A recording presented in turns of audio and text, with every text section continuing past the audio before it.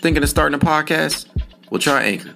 It's free, easy to use, and its creation tools allow you to record and edit directly from your phone or computer. It'll even take care of distribution for you with a single tap so you can be heard on platforms such as Spotify, Apple Podcasts, and more. Also, Anchor is the only place you can publish video podcasts directly to Spotify. Man, you can even make money using Anchor in a couple of ways, including ads and podcast subscriptions. It's truly everything you need in one place to make a podcast.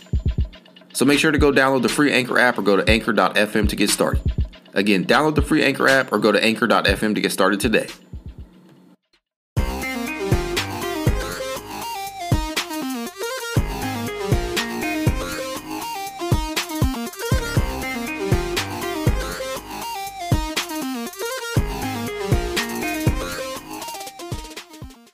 Welcome to another edition of the It's Cavalier podcast. As always, it's your boy Mac.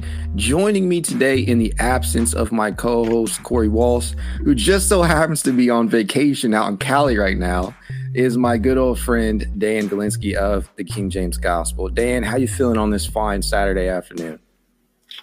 It's a good day, man. Another step closer to football, right? Yeah, that's true. Yeah, it's exciting for sure. I love this time of year. Yeah, I do too. Outside of the heat, it's getting hotter every year, and that's probably my biggest complaint in regards to this time of the year. But I love the fact that we're not too far away from the return of football, whether that be college or the NFL, really all levels of football, and the NBA isn't too far off now that we've got a lot of things sorted out. But in regards to the Cavaliers, because this is a Cavalier podcast, right? There is still a big uncertainty right now. It's really the hot topic. Everybody talks about it. As much as I would like to get away from it, we just can't because we don't have an answer right now. It's just tough. Collin Sexton, man. You know that was probably going to be the first topic that we touched on today when I brought you on. This is a best case, worst case scenario episode. So let me just start off by saying this. And I'm sure you listened to this too. On a recent Wine and Gold talk, host Chris Fedor indicated that Collin Sexton's current contract situation probably doesn't have an end. An end in sight anytime soon. And I think it was reported that Collin had hoped for Jalen Brunson money, which is about 25, 26 mil a year. I could be wrong on that on average. But there doesn't appear to be a market for the guy right now, which puts him in a very tough situation. Now, we both know that he's been extended the $7.2 million qualifying offer, as well as that 3-year, $40 million contract extension. Fedor also went on to say that this is the type of guy that loves to bet on himself and prove people wrong, which I think that's true. I don't know about you, Dan, but just kind of getting a general sense for how the guy views himself and watching him play, watching him around his teammates, he just kind of rubs me that way too. But Fedor also went on to say that he really could see Collin opting to playing on the qualifying offer. So my question for you, my friend, is if you were Collin with the body of work that he's put up prior to the injury, would you feel comfortable betting on yourself? I think at this point, I probably would, just because it seems like he's kind of stuck between a rock and a hard place. Just because the looming LeVert question, whether he gets extended, I just think for him, next offseason seems to be a big one. I mean, there's going to be major players in that as well. We know, obviously, the Braun rumors, Wiggins, what have you. But yeah, if I'm Collin, I probably would. And I understand it's pickup. You take it with a grain of salt, massive grain of salt. But he does look like he physically is there. I mean, we have to see as far as the explosion. And I think with him, it's just going to be mental. Is he going to have that same slashing effectiveness? Does he trust to kind of like with his acrobatic finishes in the air or near the basket? How does he trust the landing on that? I think he'll be fine. He seems like, I mean, he really hasn't been injury prone at other levels at all, and he is sturdy. I think he'll be okay. But yeah, I just think right now it's tough just because of the lack of market right now. Signing trades are again still tough. And I mean, we saw it with Lowry. I think was the only restricted free agent last year to sign an offer. I could be mistaken, but I think that was the case. Yeah. If I'm him, I probably would. And it just seems like if he does sign here, I want him here. I personally do. Me too. And I still would like to. I'd still much rather the Cavs, quite frankly, like deal Levert for like a Bogdanovich type guy, and then bring Colin back, and they just kind of find ways to open things up with Jetty and or Dillon, and kind of free things up that way. But if I'm Colin and if I haven't proven that I can start right now, I don't know why he would frankly sign. Yeah, and so I think it's becoming increasingly likely that we do see Colin return on that qualifying offer, because to me, it's no longer a question of, hey, will Colin return? It is a question of for how long. So I think that's where most people's mindsets have probably shifted to. Now, I also kind of want to ask you this, because we've seen a lot of people kind of use his 10.5, 11 game sample size against him in regards to how well he actually fits with this current group. How much do you think that actually plays into the Cavs' current evaluation of him? Like, based on what they saw those 10.5, 11 games, do you think that was enough for them to really solidly make a determination that this guy does or doesn't fit with the group? I don't think so. I think again, the stats don't show it. I mean, I listen to all these. I know you've touched on it as well. Like, I know I get the assist to turnover ratio was obviously not favorable, and there was the 3-point shooting woes, but he's had these. I think it was Chris Manning on one of your recent episodes that basically just noted how he's had like these random just like ice cold spells from three throughout his career, even in other years, and then it shot up again. I just think with him it was an adjustment, and whether the stats show it or not, I mean, if you look at the tape, I know you've touched on it like ad nauseum. The passing growth was there, whether that was shown or not. And the usage was still high. I just think with them, they need to figure out how he can, like especially when Rubio's back, like how is it going to be with Raul? I just personally don't want, if they factor in like a 10.5 game sample to that extent, I just think that's very ill-advised. I don't really think the Cavs are that good. I don't think they're that spiteful or anything. And I mean, I'm not Hiram. I'm not going to say that they have like a conspiracy theory to not get him touches, because if you look at the usage rates, it was similar. He still had the highest one in that sample. And it was consistent with a starting guard, right. Starting two. Yeah. Yeah. So I don't really read much into that, but yeah. And I buy him as a shooter. I don't really take much away from that. He's shown from a catch and shoot standpoint, like the confidence steadily grew. He's still going to hesitate at times, but I don't think that really weighs much into the fit that, like, to that extent. I just think the elephant in the room is how do they figure out with him and Karras? I still think Karras, frankly, would be better as kind of like a de facto one off the bench. And that's what I think. That's just to me what he'd fit best at. I mean, I understand he shot better with the starters, but he's just an abysmal 3-point shooter. I mean, there's no if, ands, or buts, and that has nothing to do with rhythm. He's just never been one. That's not his thing. And I just think that's what they have to figure out more than anything is that. Yeah. And I think that's a completely valid point. I think a lot of that is going to kind of play itself out, especially when factoring in, when Rubio's going to return, how exactly they're going to use Neto, because they're not going to roll him out there at the 2. Obviously. So who knows what Karras' long-term fit with the franchise is right now, or at least for this upcoming season. I mean, there's been reports out there that some within the Cavs organization may prefer LeVert's fit next to Garland as opposed to Sexton's, just purely based upon the length and the size advantages that he has. Yeah, I mean, Colin. he does. He has a 6'10" wingspan, so I get that. But again, there's the issue with does he have ball viability? Does he actually use his defensive attributes? Right, because they're inherent, they're there, but is he going to use them?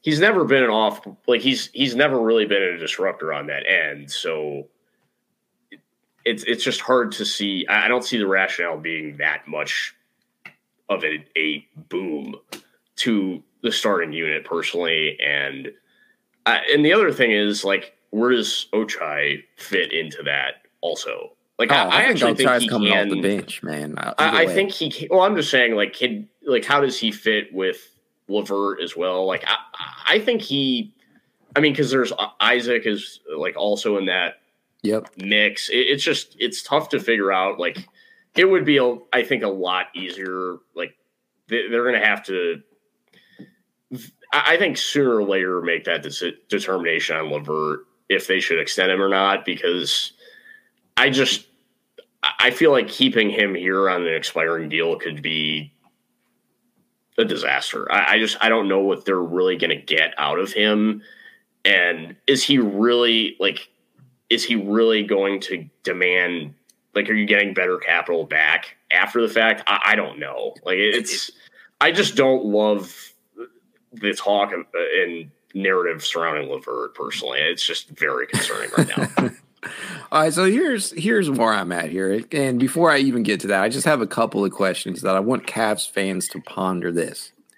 You know, if we're going to use a 10.5 game, 11 game sample size from Colin this season, after that amount of games, that same amount of games, did you seriously think that DG was going to turn into an all-star this year?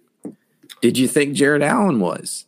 Did you think Kevin Love would play the most games that he's ever played in 6 years and be a 6th Man of the Year finalist after the stinker of a season he had last year when he only suited up for 25 and was often moody?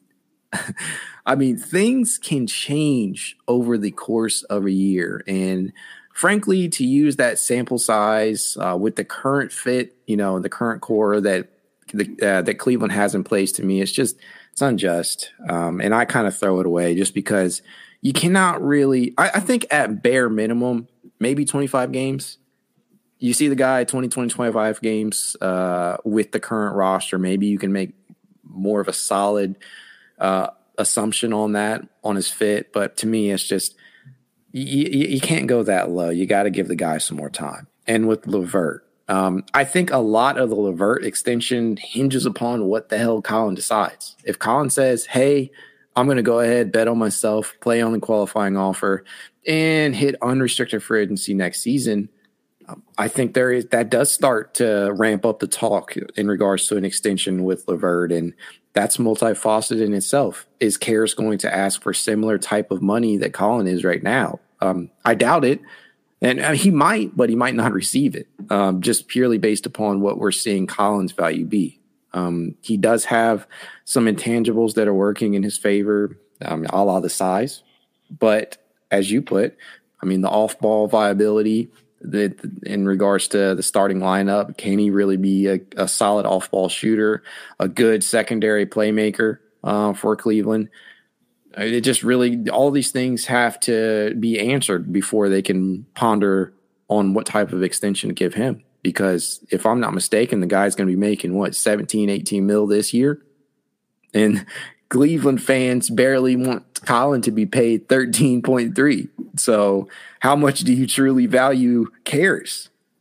Do you think Caris is that much better of a player than Colin that you would compensate him similar money or more? So I don't know. And then, as you stated earlier, Isaac Okoro fits into this. And I think if Isaac can somehow take that leap, that third-year leap that most Cavs fans have seen out of Colin and DG respectively, that is going to factor in my opinion, in regards to Caris, just because you're going to have yet another guard who can play on both ends of the ball if he's able to take that leap.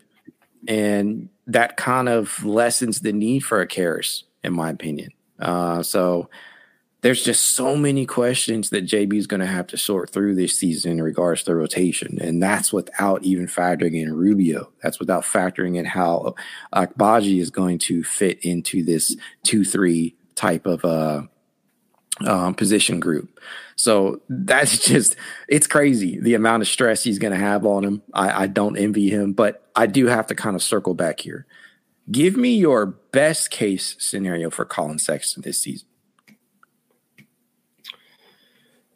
I would say, to me, it's they deal LeVert prior to the season.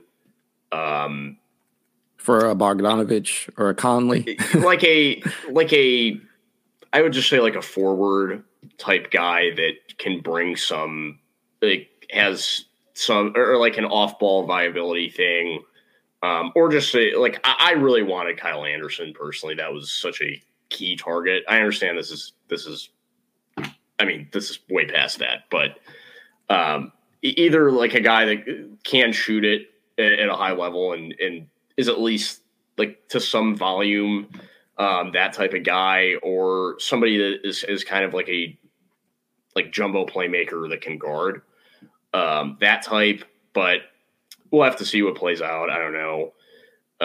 But for Collin, I just think either that or eventually, like, they see after 10 games, like, it doesn't work with LeVert. I don't want to like discount LeVert. He was better as a starter, more efficient. I give him that. But I'd rather Collin eventually start again and they kind of work him back into things, and then they figure it out. Maybe he starts and plays 27 minutes, that sort of thing. And then they play some with him and LeVert. I think that's where we're heading.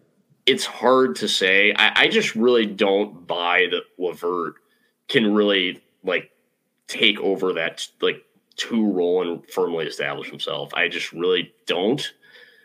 Because people always say like, Collin can't play off the ball. Like, he's shown many, like his progression as a shooter has really been marketed growth. And I encourage people to go back and watch those first 11 games for Cleveland this season and see the ball movement that Collin's actually bringing. How many open like corner triples or just bunnies were missed from his passes? It just seems so much. Like, it was so frequent. And I mean, not every pass is going to be like a lob dunk. Like, that's not like, he's not that sort of passer. He's more of like a dump off guy and like a spray out guy.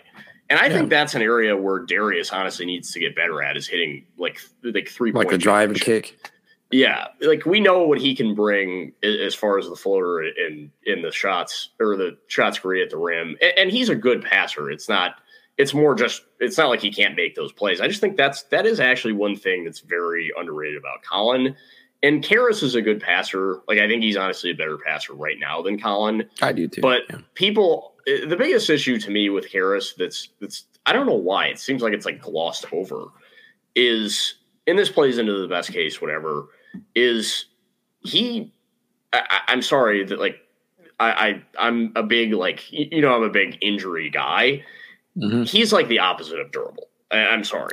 And if you're extending, like, people are saying, well, Collin's coming off injury. He's never been hurt, really. No. He missed 10 games, the one, based on an ankle. And 2 back-to-back full seasons. I think in his first season, he played all 82.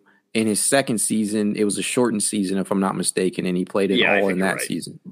Yeah. And again, so I just, and again, he's much younger. I don't know. Best case is he eventually gets back into the 2 and they work it out. And to me, though, he needs to. I do like to see him, like, show some movement, shooting growth. I think with him and Darius, like, Darius has that ability, but for whatever reason, his off-ball shooting kind of fell off a cliff last season. I think part of that was probably just fatigue. But carrying everybody on his back. Yeah. Yeah. And that's not his fault. And but with Collin, if Collin's never going to say anything publicly. He's not that kind of guy, or really stir things up. I just don't know if he really will be bought into that bench role type thing. I really don't know because we got Howell as well and Ricky, so that further complicates it. I mean, if he buys into a bench role and people that Cavs fans love to say, oh, he's a Lou Will type. Like if he does do that and likes it. I hate that. Can I just say that? I don't know why. So much. I don't know why he should be content with being that. Like he has, and if he's no player should. You should want to start. You should never when you're going to be in your age 24 season be striving to be a bench like spark plug. Like that's not him. He's way more physically gifted than Lou Will ever has been. Mm-hmm. And that's just, I mean, I don't see Colin as a guy that is going to be traded like 10 times in his career. Like he's a way better player than Lou Will. Some people are already labeling this guy a journeyman. Some people already think he is destined to be a journeyman, and I do not understand that. And if you go back, they don't understand basketball, and these people that think that like the Cavs fell off a cliff last season post All-Star because they did not have multiple creators, and really before that, if I'm being frank. And part of that was the Rubio absence. I get that. Yeah. But if you don't have guys that can get through gaps and be rim pressure players, that your offense is going to stagnate. Like you're eventually going to hit a wall, and effort defensively will take those swings away because like that's just what happens. And eventually you're like, I love guys like Dean. And I respect what Isaac does. He's at least active, but you need careers. And he is one of those guys that's an advantage career. And in my opinion, Karras really is not that kind of guy. Like he doesn't have functional quickness in set offense. And that's the biggest problem with the anti-Sexton crowd is they don't realize Colin, it's a lot easier to look viable defensively and analytically when you have Mobley and Allen behind you on the other end of the floor. Yes. And Isaac, people probably think I'm like an Isaac like hater or something. I'm really not. It's just analytically, it's hard to really take a lot from his on-off splits because it's not really good when you're in a play-in game and that guy is being like played off the floor. Rajon Rondo.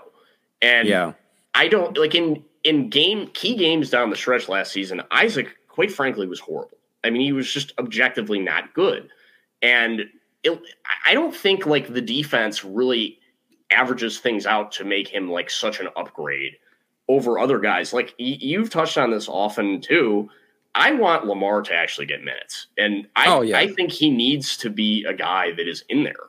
And that's another. It's going to be tough for JB because I like Dean as well. I mean, he's an impact defender, but there's just so many question marks as far as like what the pecking order is going to be. I think Mobley is the second option, but ideally, I'd probably rather Colin be that next year and then Mobley have another year. But it's just what the reports have been lately have been very, very, very, very concerning is all I can say. And it's sorry about the tangent. It's just with Colin, that's why we're here.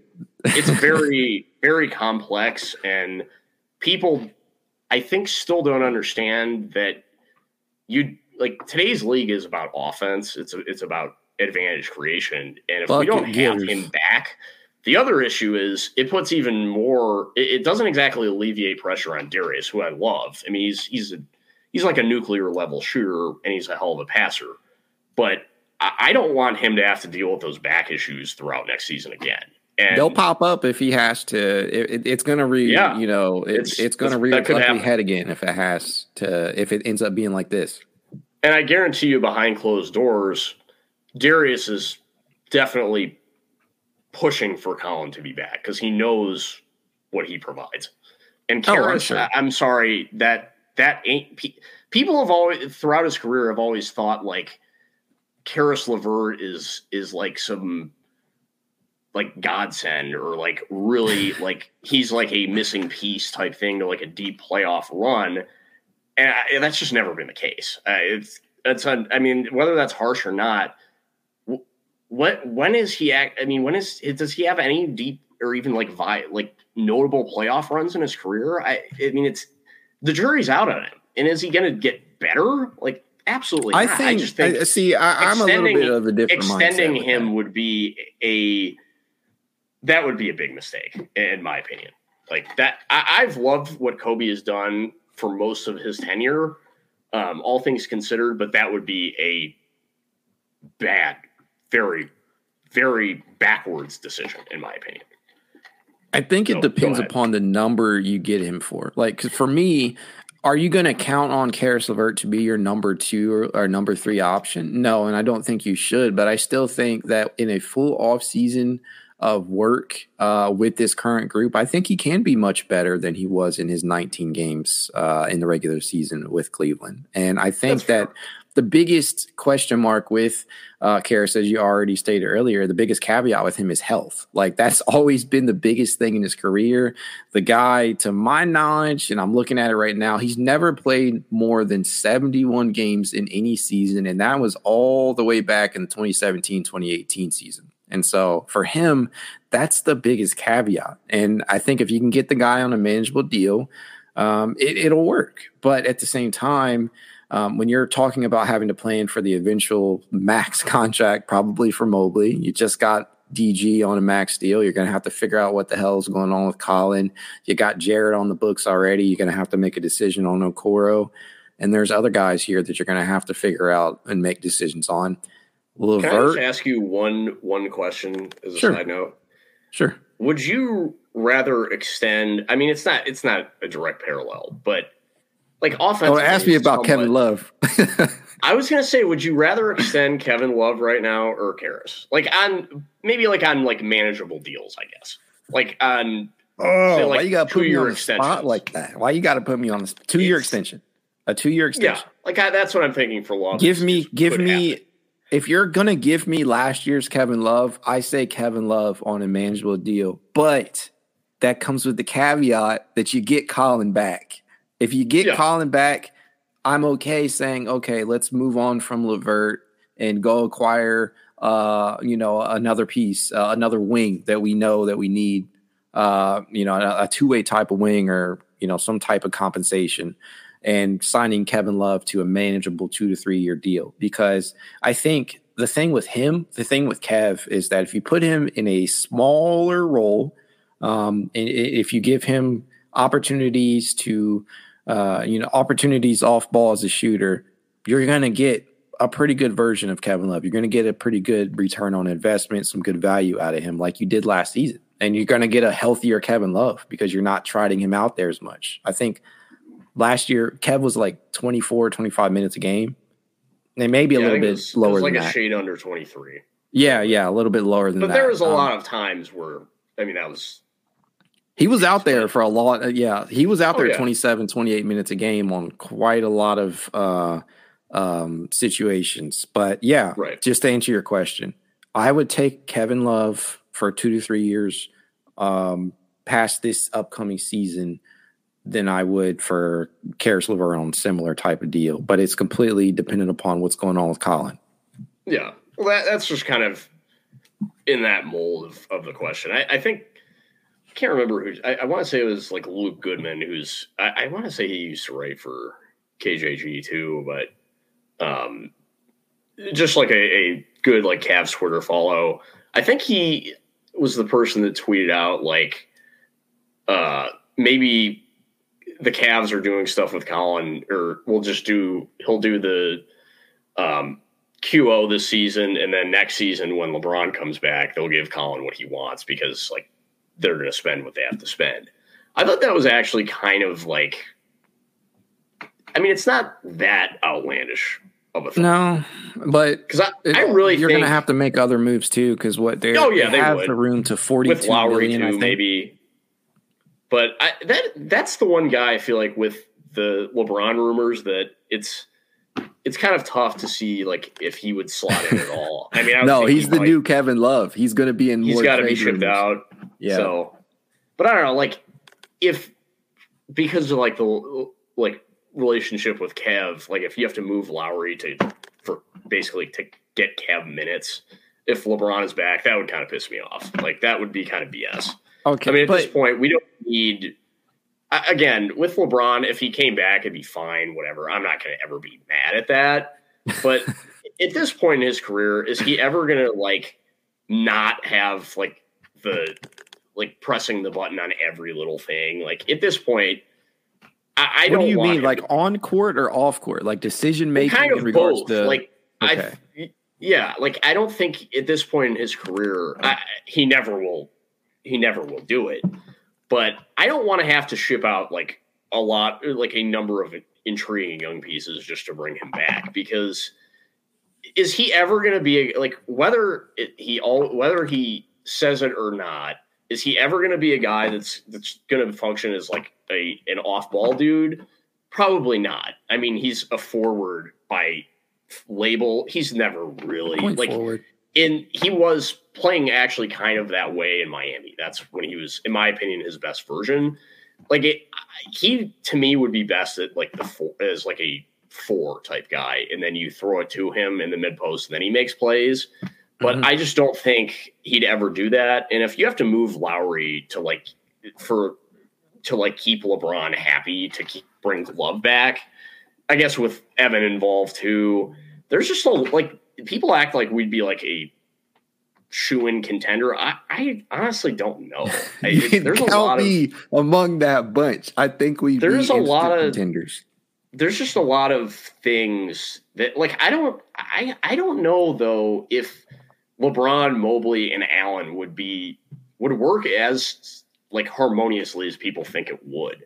Because LeBron at this point in his career, he hasn't played defense in about 5 seasons. Like that's the case. Can he play worse defense than Lowry? I'm not saying Lowry. Okay, let me preface that by saying Lowry is not a bad defender. Would think that at his size he would not be as adept defensively as he was last year. But my point is, do you think he could provide same level of defense that Lowry, at least the same level of defense that Lowry? Because I think he could. Yeah, he's an off-ball his timing as a rim protector is phenomenal and always has been, and he's such an elite in terms of IQ. It's just rare what he has, and I get that. Mm-hmm. And if the buy-in in this situation, the buy-in would be there, but I don't like. It's just tough to me how like the pecking order would be. There'd be a lot to it. Obviously, like the Bronny stuff. I'm not even going to get into that. But there's a lot of thing. Like, would he be? But I'm saying, like, would he actually allow DG to be the engine of the offense? Because LeBron, I'm sorry, at this point in his career, that should not. If he wants to win, that is not what he should be doing. So I don't know, man. I almost would rather him not come back and then just build this thing up. And whereas if you got Wiggins. That is a completely different story. Oh, you're ready. I'm good. I'm good on both. And when I say I'm good on both, I mean I would be okay with either happening. Both of them obviously present different types of positional fits here. Now, to circle back to LeBron, I would love to have LeBron back in town, and that's not me saying, "Oh, we need LeBron. LeBron, come and save us." I know what you're saying. Yeah, that's me saying I think it would work, and I think when you look at past LeBron teams, like what he's had, Evan Mobley is pretty damn close, or maybe even better at this point in his career than Chris Bosh was when he first came. Yeah, I kind of discounted Mobley. They would be fine. I mean, I'm not saying that it would be like a train wreck or anything. I'm just saying, like, behind the scenes, could the Cavs do the LeBron like whirlwind again? I don't know. Like, Kobe didn't handle that too well the first go round. Like that could, I don't know if he's necessarily more experienced now. He's got the wealth of experience now, man. I feel like now though he actually has like cachet, and I mean DG kind of is like the leader from here. I worry about LeBron because everybody has to walk around eggshells around him. And at this point in his career, I don't know if I'm ready for that again. Like, it's just because here's the biggest issue is when if LeBron does come back, you're definitely a contender for 2 years. I'm not denying that. You could maybe win one. You could. But the East is not going to get any easier by any stretch of the imagination. His health is a big question mark. I mean, do we really know? I don't know. And the other issue is after he leaves, though, and that Mobley Max is there, or that's actually the other thing is the Mobley Max question, too. I mean, would Mobley re-sign if it's not a max? Because if LeBron comes back, there's going to be some issues there. I don't want the cupboard to be, because I feel like if LeBron came back, you'd have, from a cap standpoint, you might have to move Jarrett at some point down the road. I'd rather not do that, but the cupboard could be bare after 2 years, just like it was before. So it's tough. It's a fair. I don't want that closing lineup prediction from the Athletic of what the Cavs would be for the Lakers going forward. Look, man. It's a fair concern, and I get it. Like, there's a lot of different conversations being had, I'm sure, behind closed doors on both ends, like potentially setting up a LeBron return, keeping that max salary slot open, keeping the ability to go out there and acquire a big name next offseason, whether that be LeBron Kyrie? or Wiggins type. I would be open to a Kyrie reunion, and I know a lot of people are down on him, but there's obvious caveats with that. So, I mean, any big name you bring in at this point, you're going to risk offsetting the chemistry that people love to use as I'm not so much of a chemistry guy. Like that's not my rationale with this. It's just more like long-term cap outlook is. Oh, no, I got you. I'm not lumping you in there, my friend. That's fair. But I do think there is obvious concerns on that, and I think I would love the storybook ending for LeBron to come home. It would be cool. I'm not doing that. But at the same time, there's obvious you're going to probably have to make some tough decisions in regards to roster personnel. Those are just two of the storylines, and I don't think we actually got to the worst case scenario for Colin. Real quick, what is your worst case scenario for Colin? I would just say he comes off the bench and it's clear like he can't find his footing and it's a disaster and he's traded or it's a disaster and you can see it like 25 games in and maybe he's moody and he's never been that type of guy, but maybe like you don't think he's going to go the Kevin Love route and just purposefully give the ball away? Does things on the floor. I don't, that would to me would be what it is. But to an extent, if they don't give him opportunities, it's not like that couldn't happen at all. So to me, that would be what it would be. And maybe like both sides would kind of mutually agree that he's not like an active member of the team. Like that could happen in theory. Go the J.R. Smith route. Got to get out. Yeah. That'd be different though for a guy that's going to be 24. And that would be to me, way more on the front office than anything. So JB is going to have a really tough job. Like this year could be make or break for JB, and I don't even like saying that. Yeah, I think it absolutely is make or break for him, which is tough. But honestly, I can't believe the Vegas over under. I think was 41.5 or something. Like wins. I don't know about that one. The East is tough, man. I don't know. It's going to be a tough year. And you know what? Our division now that's not going to be like the Pacers and Pistons games are not going to be cakewalks. People that think that's not the case. Those teams match up with us well. And the Pacers are going to be running and gun. They're going to be pushing the whole time. Those are they're not easy wins in the East. And even like the Magic who played us well last year, the East is going to be it's going to be they'll be healthier too. They should be healthier this upcoming season. Yeah. Yep.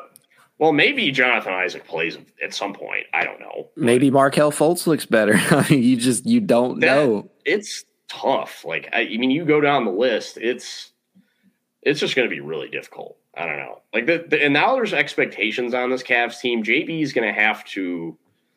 It's going to be it's just going to be tough. There's a lot of question marks. It's hard to say. Just like the Browns, like I really don't know what's going to happen, but we're excited to see it for sure. Alrighty, now let's move on to another guy we already talked about a little, but I still want to ask you about best case, worst case scenario for him, and that is Karis LeVert. What do you think his best case scenario is? I mean, we kind of hit on it before. I just think eventually move to a bench role, and then can kind of direct things. I really do like him as a playmaker. I think his decision making in pick and roll is actually very good for like a non-lead guard, and I think him buying into that and actually maybe like as a POA defender, if he guards ones like in bench units, maybe he can be more disruptive because he had some success with that, it seemed, last year. To me, that's what that would be. Or I guess if the other scenario is he like blossoms at the starting two and I guess has like a career year as a shooter, but I like from deep, but I think that's unrealistic. How much would you be willing to extend him? Honestly, I'd rather ride it out and potentially have it either trade it for a guy that's really a legit knockdown shooter, if possible, from like a fire sale situation, Utah, or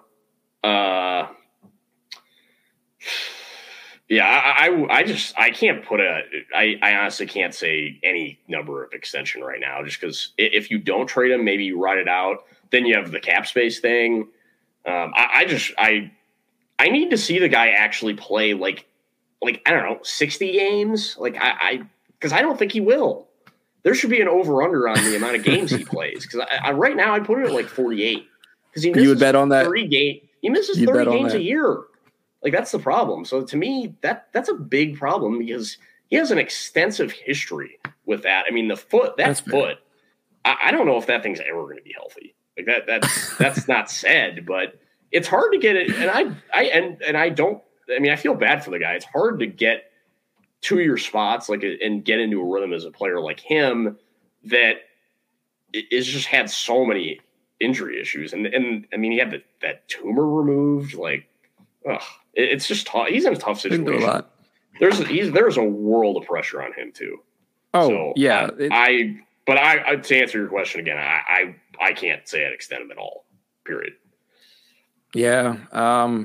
I think right now it all just hinges upon what's going on with Colin, and then we can talk once we know whether or not Colin's going to play on the qualifying offer. And the toughest thing about that is not truly knowing whether or not that means Colin is going to take the mindset that, you know what, I'm just going to play this season out and then I'm gone.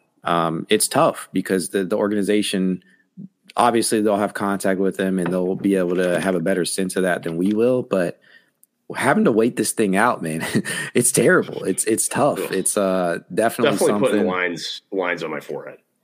I mean, we've had so many of these situations in Cleveland pop up where everything is just looming over one or two different things, whether that be with the Browns and Deshaun Watson, Baker Mayfield, all that good stuff. And then now that last domino for Cleveland, for the Cavaliers rather, is Colin.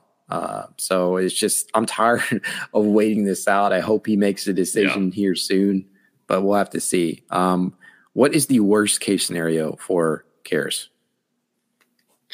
Well, I don't want to sound like a doomsday person here, but worst case is he starts maybe 7 games in, might have maybe a meniscus tear or an injury, where he misses a chunk of games and then has to ramp up and then takes another 7-8 games to get himself right. To me, that's what it is. And whether that's fair to say or not, that's, to me, if you start him and play him in that role, that's a very strong possibility because that's just the track record with him. And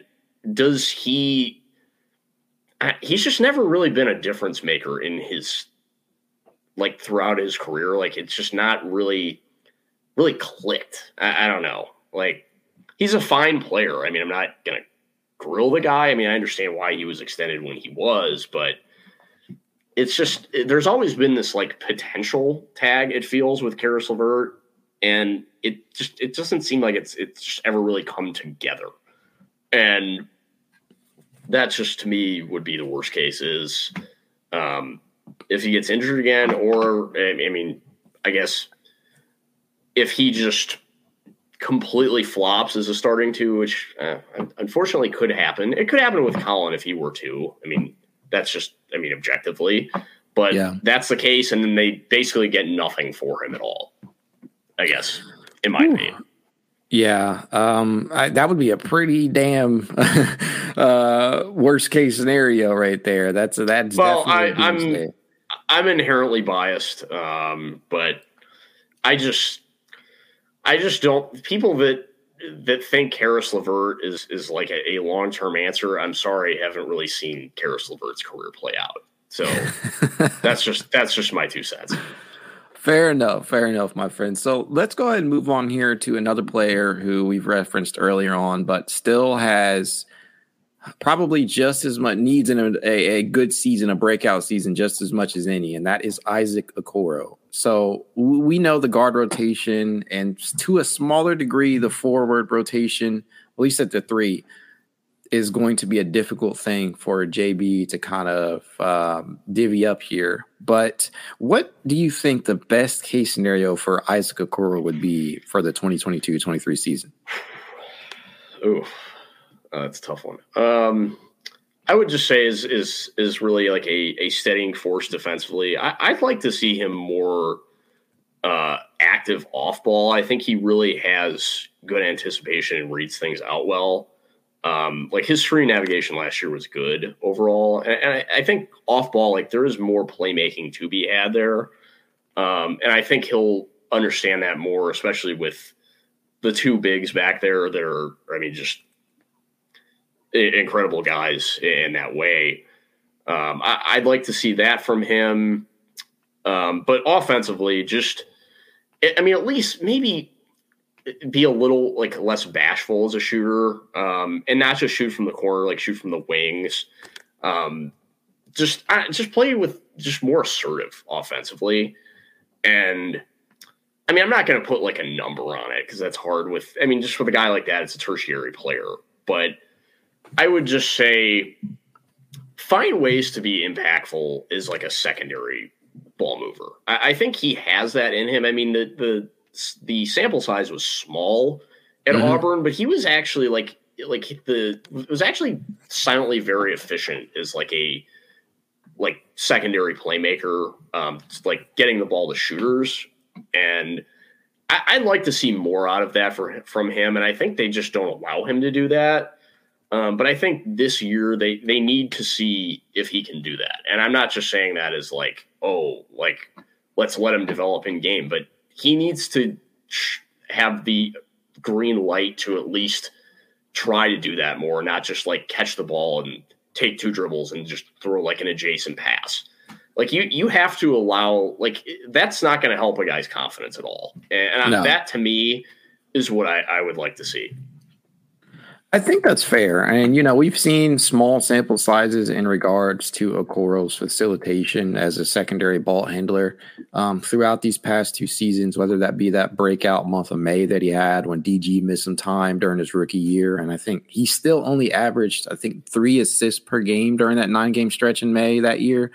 But you could see there were obvious, signs of him showing some type of skill set as a secondary playmaker beside Colin Sexton during that stretch. And even if we get to see the guy, get opportunities, doing that off the bench this upcoming season, I would love to see it. Now for him, I think he's going to have to show something from a statistical standpoint. I think they're going to want to see him clear. Oh, I don't disagree. I mean, if he's going to get starters minutes in particular, like he has to have to clear double-digit points. Yeah, there's got to be it's got to be like 11 give or take points a game. He's got to be. I mean, it can't just be like exclusively catch and shoots. Like he's got to make some plays. Like I agree in that way, but I don't Yeah. I don't think as the year progresses he's going to end up playing starting minutes. I really don't. No, I think as much as I hate to say it, I think that there is a certain level of truth to the fact that we could be seeing Abaji take some of those minutes as the season goes on, depending upon how he starts the year off. But that's going to be entirely dependent upon how he looks, because we know in college he was a knockdown shooter. We know what he can do off ball.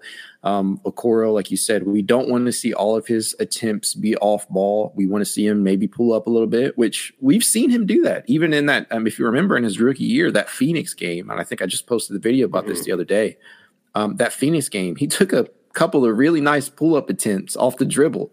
And then he was fed a few from Colin. But he certainly has the capability with him. It just appears to be a lack of general confidence. And I think that's the biggest thing. And I don't know if that's a fear of being pulled. I don't know if that's a fear of having JB staring at you on the sidelines. I don't know what that is. But this season, it's going to become a huge talking point. What ends up happening with Okoro this season is going to decide his career, at least for the next couple of seasons, whether that be he's moved in a deal, whether that be he is not extended when the time comes, or whether that be he falls out of the rotation. A lot of question marks in regards to him. What is the worst case scenario with Isaac? I think you just hit on it. I think it's just he just eventually falls out of rotation altogether. I just think because he's still he'll get minutes at 3, I would imagine too, and that's fine. Like him and Abaji, I think he's a sturdy dude. I mean, that's fine. Yeah, and with Abaji as well. But yeah, this is I don't know if this is hot takey or anything, but I want to say I said it in a different podcast recently, but I think it's. I mean, just gut feeling right now, I think there's a higher possibility that he's a trade piece as opposed to extended. I just don't know with the other guys involved now if he's going to show enough to be worthy of an extension. And because if he's still here, I don't think he will be. But if he is, I mean, factoring the 3 stuff as well, Jetty Osman could play and do that a little bit. I know they're not the same player, but that's another guy. If you have Jetty on the roster, he could get some minutes because we've seen what he can do in theory. I mean, when he's hot, he's hot. When he's cold, when he's hot, cold as hell. Right. Yeah. It's very, hot and cold, obviously. But yeah, with Ice, I think that worst case scenario is, again, that's probably exactly that, but yeah, I just think he could be a guy that's a trade package type dude because an extension for him or I mean eventually I don't know if giving him a QO down the road would be sensible. We have to see it. Maybe he's just an all-world defender and even really is locking in on that, but he's just not. It's tough because he doesn't have he has some functional quickness, but it's not enough to really be a differentiator. And I've said it, I'll say it again. I think Lamar really does factor into that wing / perimeter defensive piece role. I think if he has regular minutes and allows some chemistry to build between the other guys, I think he could be more effective. So we'll see. Yeah, a lot of question marks in regards to the rotation. A lot of guys who probably are deserving of minutes that may not get some. I think Lamar kind of fits that mold. Same to Dean. A lot of people forget that Dean missed a hefty portion of time towards the end of the season. Being out really was way more of a loss defensively than I think many do realize. Yeah, it wasn't just Allen being out. He missed time too, and that hurt. They like those guys for a reason. Too. Yeah. Oh, yeah, they do. They do. Very much team first guys. Lamar, anytime you put him out there, whatever assignments you put him on, he's always game, whether that be at the 2, the 3, or the 4. and very underrated what he brings to the table from a defensive standpoint. I think he's probably the most multi-positional guy on the team, actually. Just might be, which is because weird. Isaac has a clear at 6'4", just like with DG and Colin, any other small guard, there's going to be a clear limit to what you can bring to the table defensively. Isaac at 6'4", 6'5", there's going to be he is sturdy, but there is going to be somewhat of a limit on guys you can play him against. But Lamar is kind of the best of both worlds with that, just because he's not quite big enough to take on like taller power forwards and centers, but although he's strong, but he's small enough and quick enough to go out there and, man up against some of the NBA's best 2s and 3s. So, he's definitely a guy who could warrant some rotational run. But for him, he's either got to develop a consistent 3-point shot, or he's got to completely lean into that mid-range game and do so with such high efficiency that he's, somebody that you have to play. Yeah. With him, it can be pretty clear in games, like how things are going, like whether he can be viable, whether he's got it or not. Yeah. Yeah, like you'll know in the first 5 minutes how things are going, but that's okay. And with guys that are fringe dudes, like it's very difficult to be like just looking at numbers at face value with them but I'm with you. Like he, as opposed to Isaac, like there's no 3. There were flashes last year and there was improvement, you could say. But there was really not. That's just not his game, and yeah.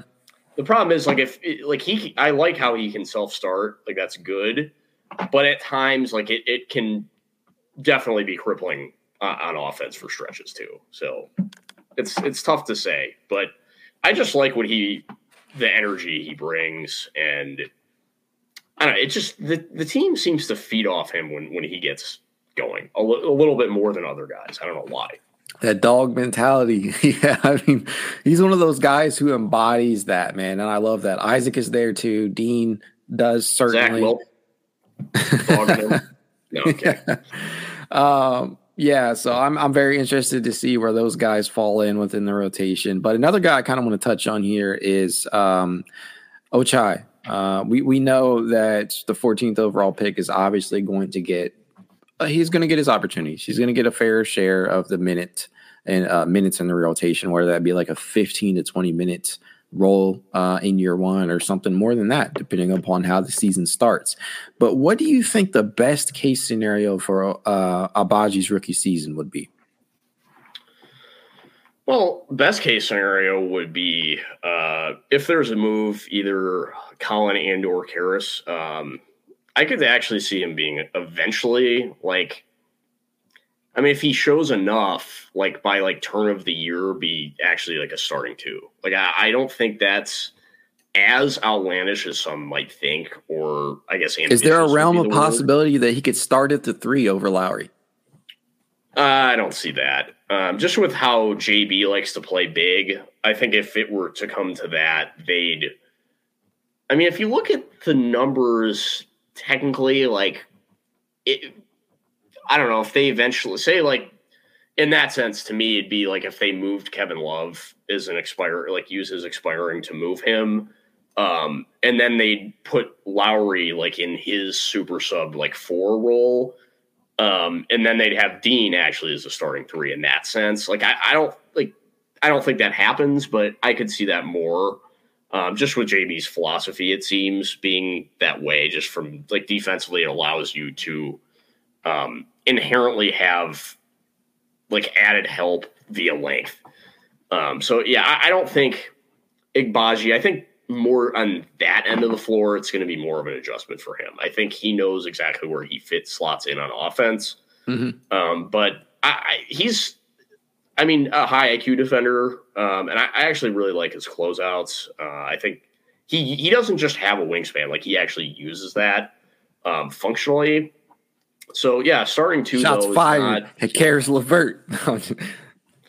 Well, yeah, that's probably the overall theme here. So sorry, Caris. I'm sure he titled the episode differently. Caris doesn't. Breaking news: Caris does not care what Dan Galinsky, blogger, thinks. But he might. I'm going to say that's probably a no, but who knows? Alrighty. So worst case scenario for Agbaji, you think he doesn't clear the rotation? Anything like that? Yeah, I think that's exactly what it is. Probably, like, in that sense, maybe he plays more with the charge. I guess it's the only way. I would put it maybe, well, yeah, maybe like has a this season, or yeah, maybe like this season, Dylan season, where not like injured, but just doesn't like seems to have like confidence as an issue. I think that'll be just the key with him is I don't want to grill the guy, and I really liked him for I feel like I was stuck with him longer than me. Ochai or Dylan? I'm just saying, like, I think with Ochai, they just need to stress to him, don't be Dylan, because Dylan just does not, he won't pull the trigger anymore. I don't know what it is. It's just sad because he, like, in theory, as you and Justin Rowan love to say, like, hypothetical Dylan, like, I really was bought into Dylan. Like, I'll admit, that was a complete flop by me. Like, hey, Corey's got a whole jersey. Corey bought the whole jersey. I just thought he would have been so good. Like, I really thought he was – like, I thought he was going to be like I don't want to say Duncan Robinson, such a lazy take, but, like, I guess with Ochai, like, it's just – we just need him to be, like, the Dylan that translates. That's all it is. I think 32 threes over the Summer League 4-game stretch, and if he can carry that type of mindset, that's great. That was great to see. Like, yeah, it's just – I just want him to be confident. I really don't even care. Like, it's a rookie, and it's going to be a rotational rookie. Like, there's going to have some fluctuation as a shooter. It's probably going to be that way month to month. But I just want him to shoot. I want him to have no conscience whether he's making or missing. That's all I want. Worst case would be he just, like, hesitates. So, we'll see. That's all. It's certainly possible. And that's actually, a great spot to be in if you think about it for the Cavs. And not so much, you don't want that to occur. You don't want there to be confidence issues, but to have the 14th pick not have to play would be a great thing. Like, to not rush him along, to have him play with the charge, or, see mop-up duty minutes, something like that could actually be beneficial to Cleveland. It could speak to the other pieces on the team. But so you're rooting for like an Aaron Nesmith type deal. He actually might be decent now. He might. Yeah. There's something. We'll see what happens. With Ochai, I think you're going to have to, I don't really think you're going to see confidence issues out of him, but I think that's certainly a possibility. I did not think that you would see confidence issues with Dylan either, but I mean, here we are. I will say with Dylan though, that even coming out there, the release needs to be quicker. Like that is the key with Agbaji. It's that thing is lightning fast. Like, and it's high as well. Like he gets a lot of lift. And the mechanics with Dylan were a question mark, and as was the competition level. So, yeah, I think that's a fair point right there. And the last guy I kind of want to touch on here is Ricky Rubio, and we know that Rubio is probably going to miss a hefty portion of the season, and there's every bit the possibility that he doesn't play. Give me your best case scenario for Rubio this season. I would just say maybe plays around half of games. It's tough to put, like, we just have to see how things play out.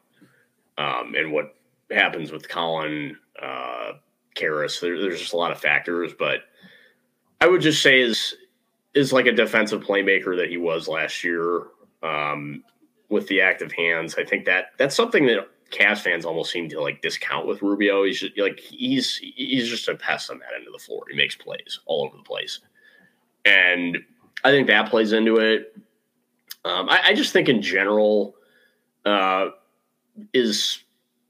when he's back near that 6-7 assist mark, I just think his vision is rare. And I just think also with him, like just to be confident and trust his body.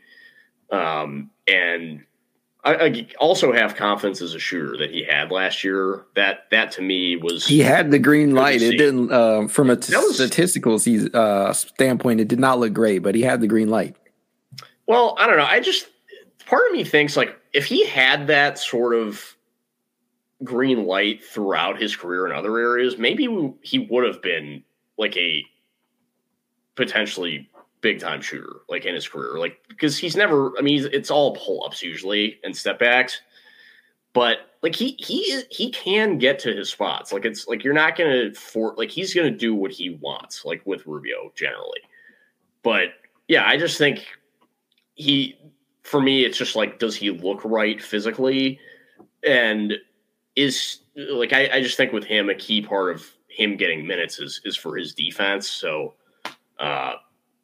I think that would be good to see, and him being able to play with Colin or Darius or Karis, like just being able to give those. I think a big also key is giving Darius some off-ball stretches too. But it's hard to say from like I guess numbers. Maybe he averages like I don't know 9 and 7, maybe I guess. But it's just so difficult. We have to see how he responds, like mentally coming off that, because it was the second ACL tear in that knee as well. Yeah, a lot of question marks in regards to Rubio. That's part of the reason why they got him for what many consider to be kind of a bargain, because I think he was going to be a little bit more expensive, than that had he not gotten injured with the type of season the Cavs started off having before he got injured. But I'd say 9 and 7 would probably be, as the kids say these days, a W. Just because you're going to have more of a spread out offense, in my opinion. DG, by the very the nature, was necessitated to have the ball in his hands more because there was no Rubio at a point. Colin was lost very early in the season. And the guys that you brought in to be secondary facilitators, i.e. Brandon Goodwin, Rondo, Karis LeVert, they were not able to seriously take a lot of that load off of his back. So you're going to see you're going to see a more spread out offense this year. And I don't think that's a bad thing. I think from a statistical standpoint, all the way around, you're going to see guys have a little bit lesser of a season. I do not think Darius Garland is going to put up the same stats he did this upcoming season as he did last season, although it's possible. I do not see Karis LeVert having a breakout season, although it's certainly possible. I think he's going to look better, but I don't think he's going to have the best statistical season of his career. I don't think Colin's going to be the same way. If Colin comes back and puts up a good 19 to 20 points per game and 4 or 5 assists, I'm ecstatic with that. As long as it goes along with the scheme of the offense, as long as the ball is moving around, I think everybody's going to be happy. I think everybody's going to get touches.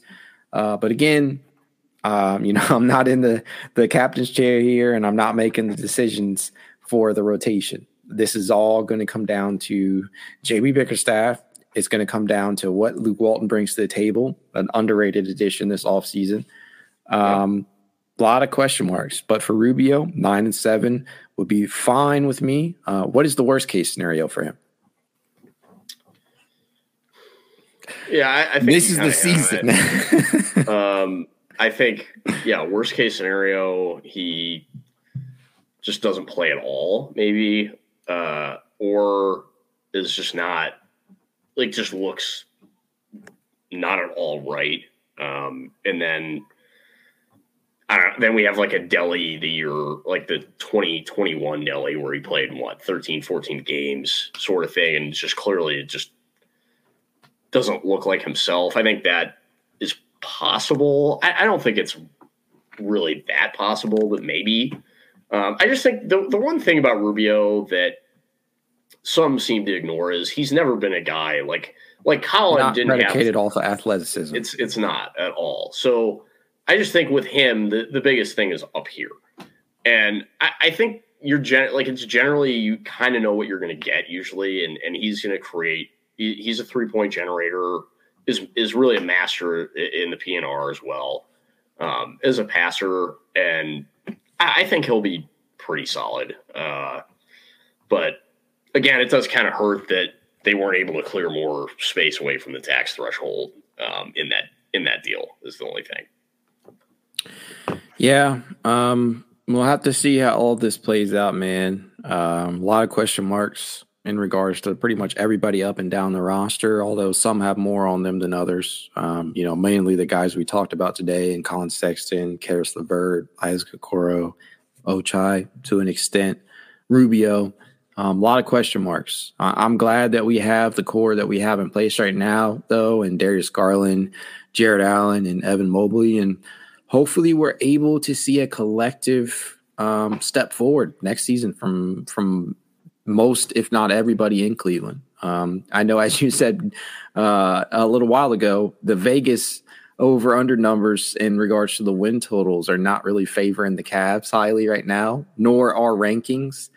As I think a recent one had them at 9. Oh, no, I was saying I'm surprised that it was 41.5. Like, I thought that was high. Oh, okay. I think it's I get what you're saying. No, We're being pessimistic here, I see. Well, I'm just saying, like, it's just tough to say with how the East is. All right. Give me your win total right now. Don't sugarcoat it. Don't step around it. Give me your win total right now. Your prediction. Way too early prediction. I'll be. I mean, I'll walk back in it a bit, but I'll say 46 wins. I think that is right now what, like, I could see that. I could definitely be wrong, but it seems like there's a lot of variance with the Cavs. I just think it's like they can't have. I just think a lot of it hinges behind the scenes what plays out with Colin, and does that have like an impact in the rest of the team if it kind of goes sour, like if we have like a kind of like Baker situation.